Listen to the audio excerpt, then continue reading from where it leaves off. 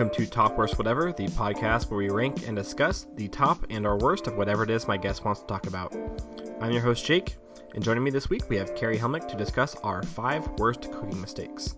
Hope you enjoy our conversation. Alright, Carrie, thank you for joining me. Why don't you go ahead and introduce yourself? Thanks for having me on, Jake. I'm Carrie Helmick. I'm a friend of Jake's. I'm married to Kyle Helmick, also a friend of Jake's. You might know me from Twitter. And you're your own fantastic podcast, Raising Helmicks. Oh, yeah. So tonight we're going to be talking about our 5 worst cooking mistakes. I think this will be fun. I think there'll be some fun stories here. I know I definitely have at least one that's extremely embarrassing to me. So why don't we go ahead and start with your number 5?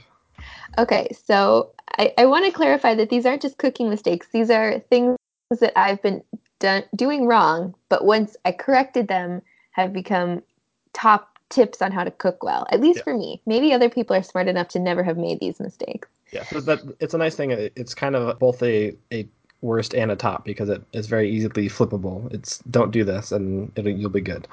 Right, exactly. Okay, so my number 5 is embarrassing, but not like as much of a game changer as some of the ones higher up on my list, but it's not taking advantage of fond. Do you know what fond is? I don't know. It sounds familiar, but for whatever reason, I can't think of what it is. I'm sure as you describe it, it'll come to me.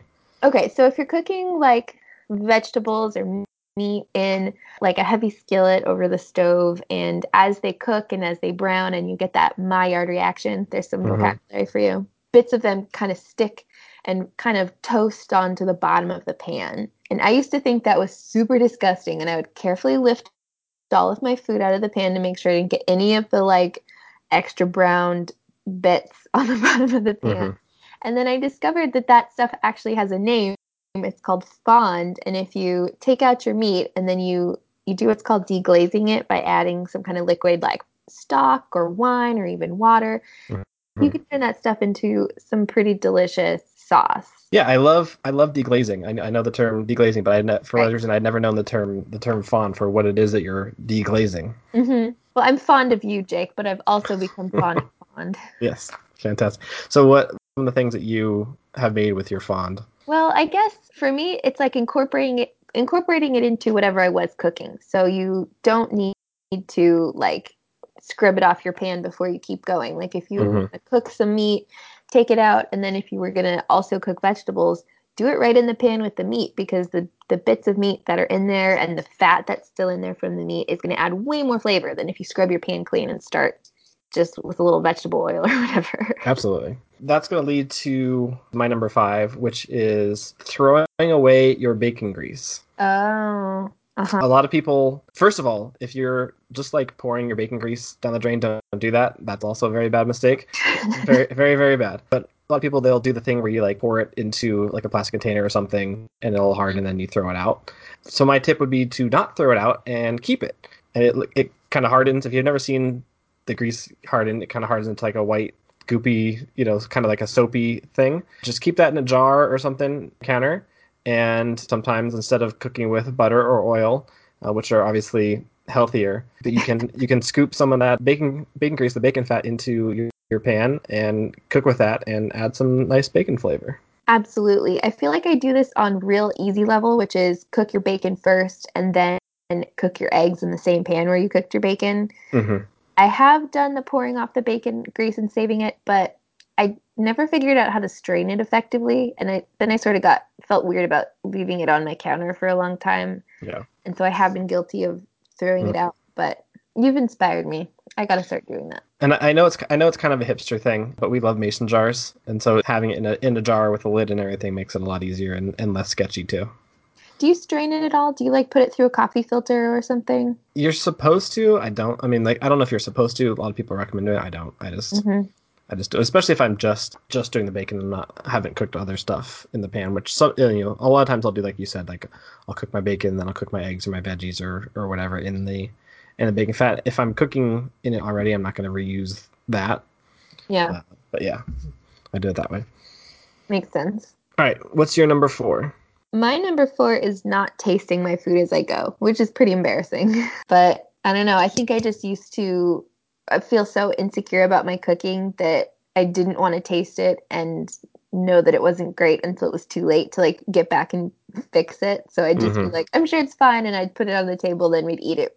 And Kyle has patiently suffered through some like not that great stuff. But it was Samin Nosrat, author of Salt, Fat, Acid, Heat, who finally got me convinced to really taste my food. And I have to admit, it really, really does help. Yeah, absolutely. And I have not tasting your food on my list as well. That's my number 3. Okay. I feel like that's one of the big tips. Like anywhere you're going, talking, reading books or watching videos from any chef or things like that. Like that's like the number one thing they always say is make sure you're tasting your food. And there's all sorts of reasons for it, but especially with seasoning, making sure you're getting your seasoning correct, and especially obviously you want to avoid under seasoning, but that's easier to fix after the fact. You definitely want to make sure you're not over seasoning as well, because that's much harder to fix after the fact. Yeah, and I think this sort of foreshadows some of my future points, but it helps remind you that you're not cooking in order to like win an A+ on following recipe directions. You're cooking to like have something that you and your family or your friends are going to enjoy eating. So even if you have to break away from the recipe a little bit, like you want to be happy that you're eating it. You want to feel proud of yourself. Yeah, and that's something for me. It's helped me develop as a cook a lot more, because I'll glance at recipes sometimes, but I'm very much not a recipe kind of cook, and I'm very much like an eyeball it, taste it kind of guy when I'm cooking stuff. And I think it's a better way to cook, but you definitely, if you're going to do that, you have to taste. So what is your process of tasting as you're cooking look like to you? Like, so for someone who's like, well, how am I going to taste food that I'm not done cooking? Yeah. Some things I think you got to accept that like you're not going to be able to taste your raw meat seasoning all that well or safely. So I just sort of try to let that one go.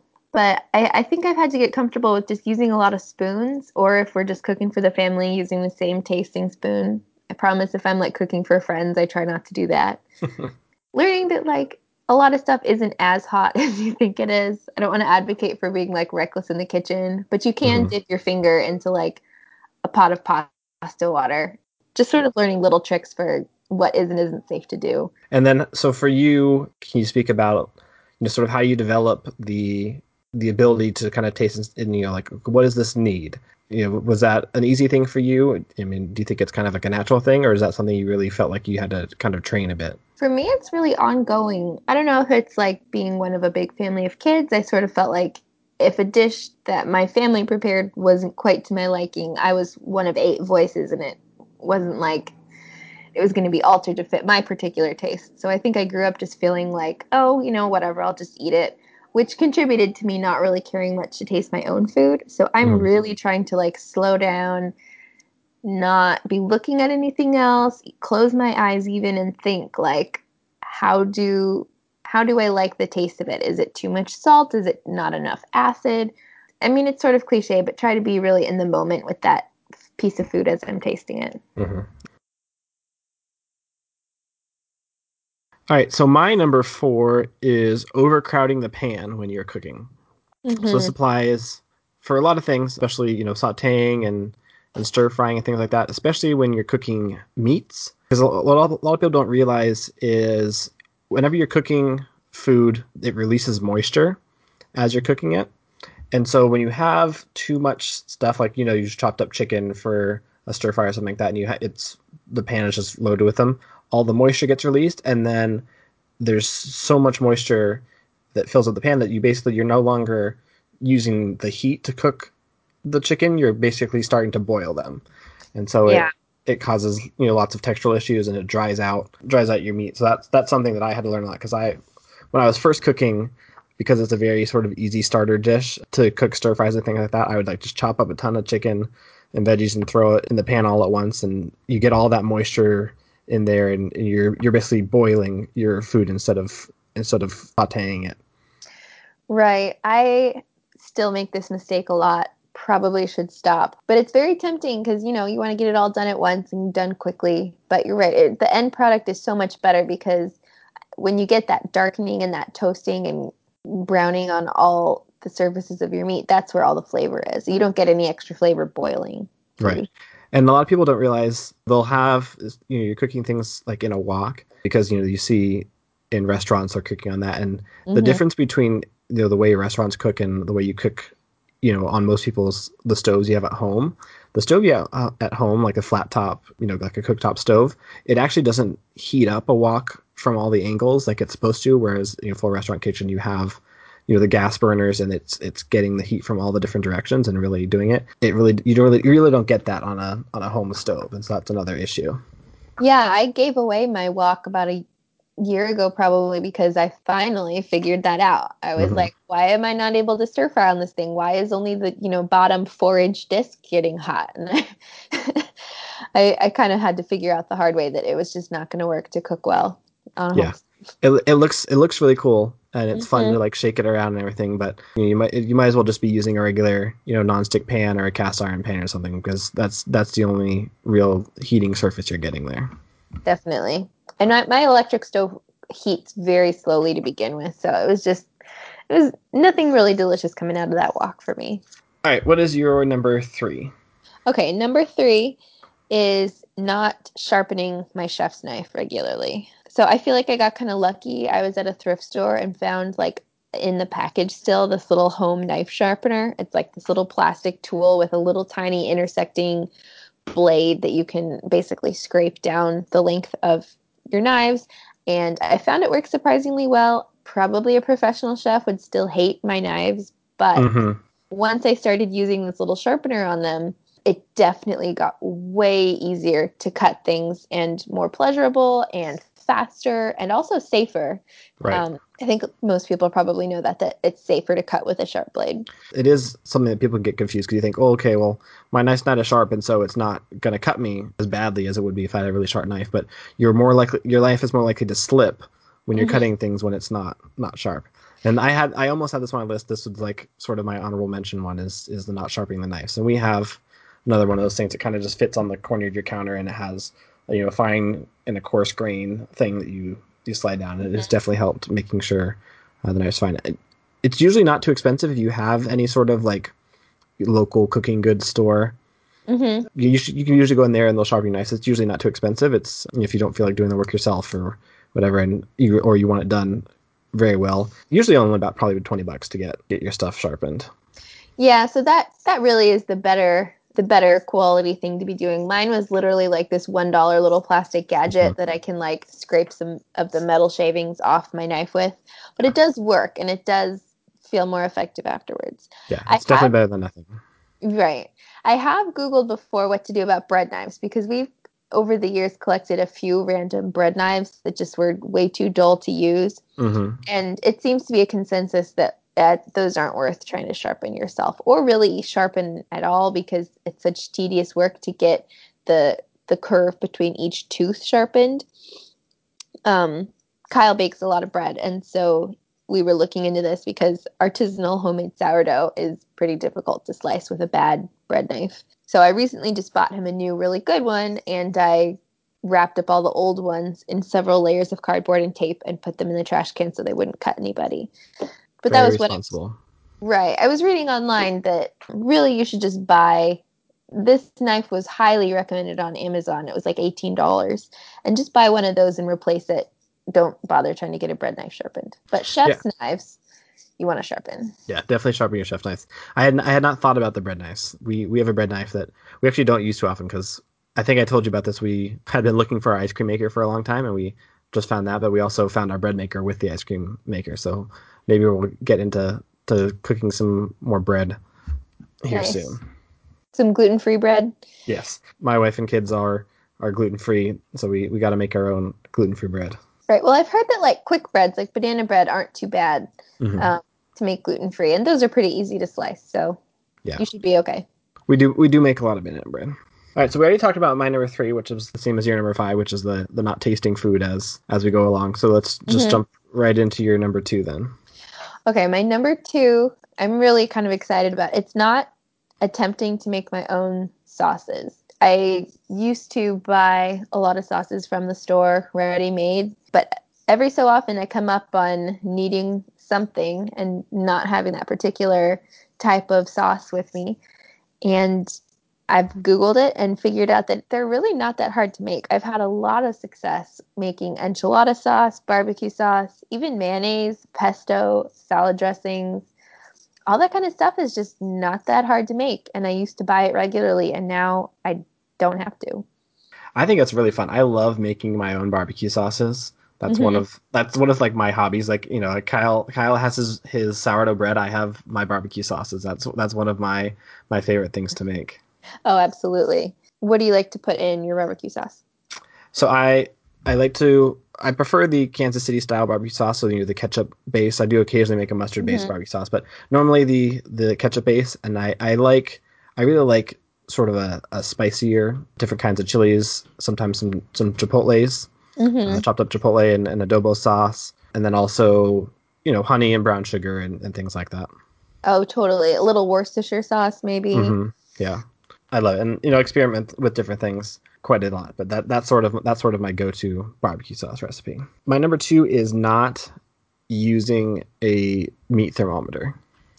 Oh, I should have put that one. That's a good one. So for any time of meat cooking, and also this is probably for cooking the oven as well, but just from mostly cooking on the stove, and it kind of ties into another common mistake which people have with meat, like people are flipping their meats too often and things like that. There's all sorts of temperature regulation issues that people have when they're cooking their proteins, but having a meat thermometer really is extremely useful, extremely important.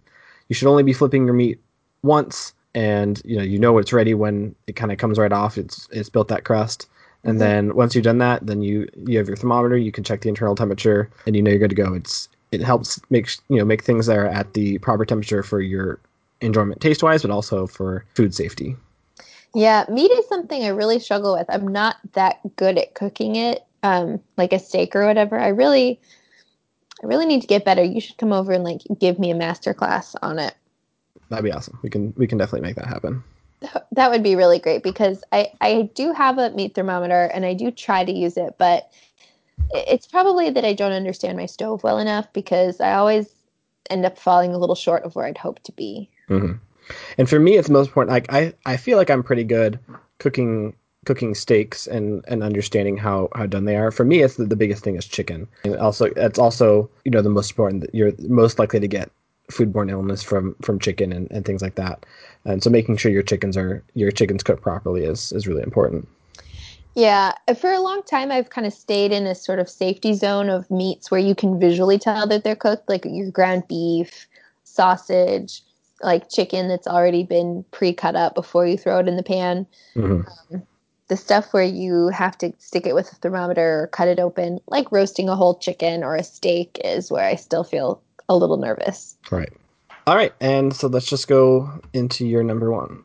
All right, number one is not attempting to cook anything without a recipe. I remember when I got married, I hadn't really done a lot of cooking, but I wanted to. And so I started trying to pick out recipes and shop for ingredients, but I would basically feel like I had to follow the recipe exactly, almost like it was some kind of magic spell. And if I didn't get every element in place perfectly, the dish was not going to come together at all. And looking back, like 4 years later, it's kind of exciting to realize that I'm now at a place where I know in my head how a lot of food elements work together, what stuff tastes good, what I like to eat, and I can just sort of wander into my kitchen and throw things together and come out with something that's going to be pretty tasty in a way that I never would have dreamed of doing, not all that long ago. And it's sort of from just literally trying different things, like total experimentation. Also doing a lot of reading and looking at recipes and stuff, but a lot of just getting comfortable with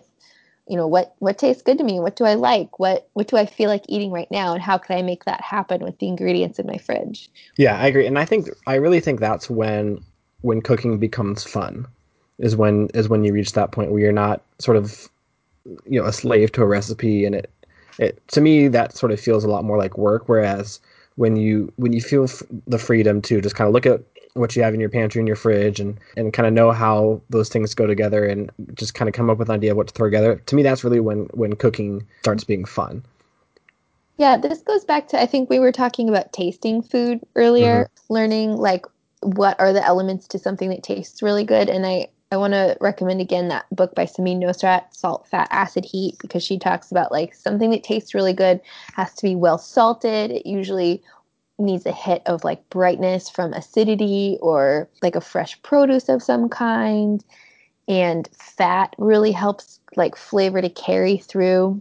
And then, like you were talking about cooking meats, understanding the proper application of heat. So her book has helped a little bit, but just sort of general practice in the kitchen also gets you there, Yeah, I and think.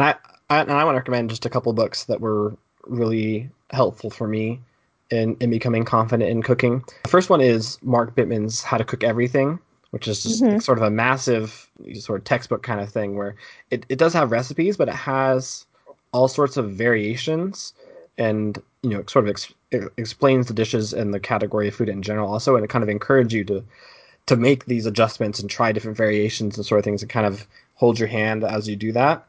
And then the other one is the Flavor Bible, which is a book that you can look up an ingredient like, lime or, category of food like Thai or whatever, and look it up, and it'll give you these flavor profiles of what that is, but also in what things match well with it. And so that's really fun to just kind of experiment with, to look and say, okay, well, I have all this in my fridge. I don't know what goes with it. I'm gonna look in my flavor Bible here and say, oh, these flavors go well together. Let's see if I can match those together and just kind of throw a dish together and kind of wing it. Oh, that's really awesome. I'll have to look into that. So yeah, I definitely recommend that. But yeah, I agree that once you get away from the recipe book, that's when you really start cooking, I think. Hmm. Another one that I don't know a lot, but I know a lot of people really appreciate is J. Kenji Lopez Alt. Yes. Um, Mm-hmm. The, for the like, the food lab. yeah, exactly, for learning these different types of techniques. My friend was just telling me about this method of cooking pasta where you don't use the stove at all. You just put your pasta in salted water and let it sit for half an hour. And apparently it comes out cooked perfectly, Hmm. which I'm fascinated by. Interesting. Yeah, I have. I don't know if he has a second book out now, but his first food lab book, I have that. That's another sort of big textbook kind of thing that I have that's really interesting, and all of his articles are fascinating. Yeah, I follow him on Twitter, and he recently shared an article about a restaurant that's like trying to promote the idea of children being like involved, and it's really family friendly. And he was talking about how it's important that, children also belong in society. They deserve to be able to eat out and eat good food, not just like, do you want the Hmm. chicken fingers or the mac and cheese? Yeah. Nothing wrong with chicken fingers or mac and cheese, but like kids can and should get to eat a whole wide range of stuff just like grown-ups. Yeah, it's interesting. My girls, well, my older daughter is definitely in a lot of ways a picky eater, but also, we'll go out to eat, and I think her favorite dish is pad thai. So, That's awesome. if you give kids the opportunity to try things, that they're still kids, they're still going to be picky and finicky about a lot of things, but they're also going to surprise you sometimes. Yeah, and I know I've heard too that some kids need to be exposed to food like 15 or 30 times before they'll try it. So Hmm. it's not like it's not a battle lost if they won't put it in their mouth. Like seeing it on their plate, watching their parents eat it, getting to smell it, like all of that inches them closer to being comfortable enough to eat that food one day. So, Definitely, yeah, you're still doing good work by cooking and showing them things even if they don't eat it right away. definitely. So my number one mistake, probably not the sort of thing that a lot of people do, but it's definitely the worst cooking mistake that I've ever made, Hmm. and that is not paying close enough attention to the labels. So I have Oh. a story here. I was getting ready to leave for work, going to be in a different state for work for about a week, and so I was trying to, and I think my wife was pregnant at the time, and so I'm trying to like prep meals and stuff for her so she has stuff to eat while I'm gone. And so one of the meals she likes to have like frozen and ready so she can just take out and heat up is chimichangas. And Hmm. so I was making a batch of chimis, got the chicken and the salsa and the cheese and everything, and I'm making it. And one of the seasonings that we use is cumin. And I was not paying very close attention and made an entire batch of chimis, not with cumin but with cinnamon, Oh my goodness. and they were awful. Aw, poor So Jill. so I'm at this point I'm gone. I'm on my trip, and I get a text from Jill saying, "What is wrong with these chimneys? What did you put in them?" And I was like, "I don't know. Like I just made them like I always do." And eventually she figured out that yeah, I had put cinnamon in. I was not paying close enough attention to the brown spice that started with the C that I was putting into the dish, and I put cinnamon instead of cumin. Oh no. Yeah, that's a good one. I actually recently put cinnamon in ground turkey, I think. I don't know what I was thinking. I was supposed to make taco meat for my family when we were staying in California. And my mom was like, just, look through the spice cupboard and throw in what you know would be good. And so I did put cumin in and chili powder and all that kind of stuff. And then I remembered hearing about some recipe, I think, that put cinnamon into meat of some kind. And I was like, might as well try that.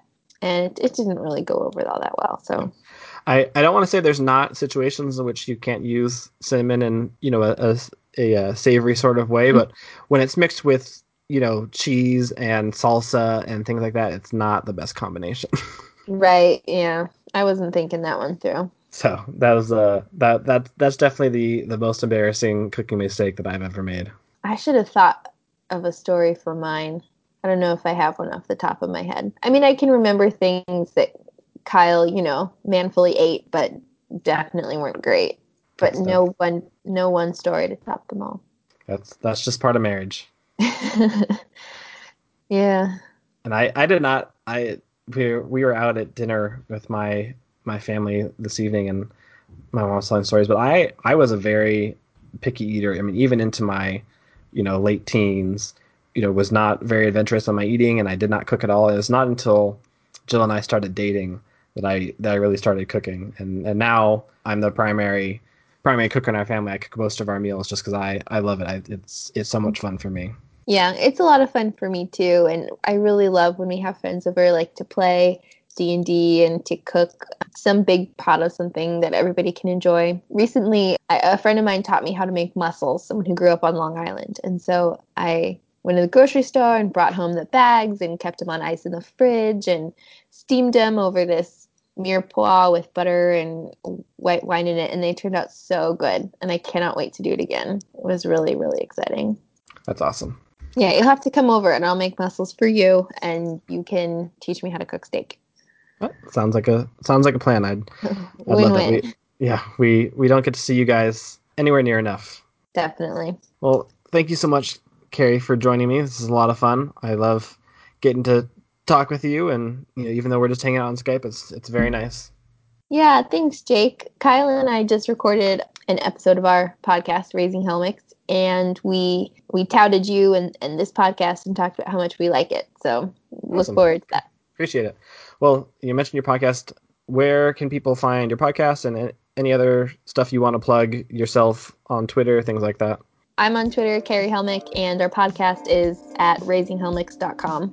Again, Carrie, thank you so much. Loved having you. Hopefully, we can find another topic for us to discuss, and we'll have you on again sometime in the future. That'd be awesome. Have a good night, Jake. Thanks, you too. Thank you for listening to this week's episode of Top Worst Whatever. You can follow us on Twitter at TopWorstCast. Please make sure to rate and review us on whatever your podcast platform of choice is. Tune in next week for a new guest and a new top or worst of whatever it is they want to talk about.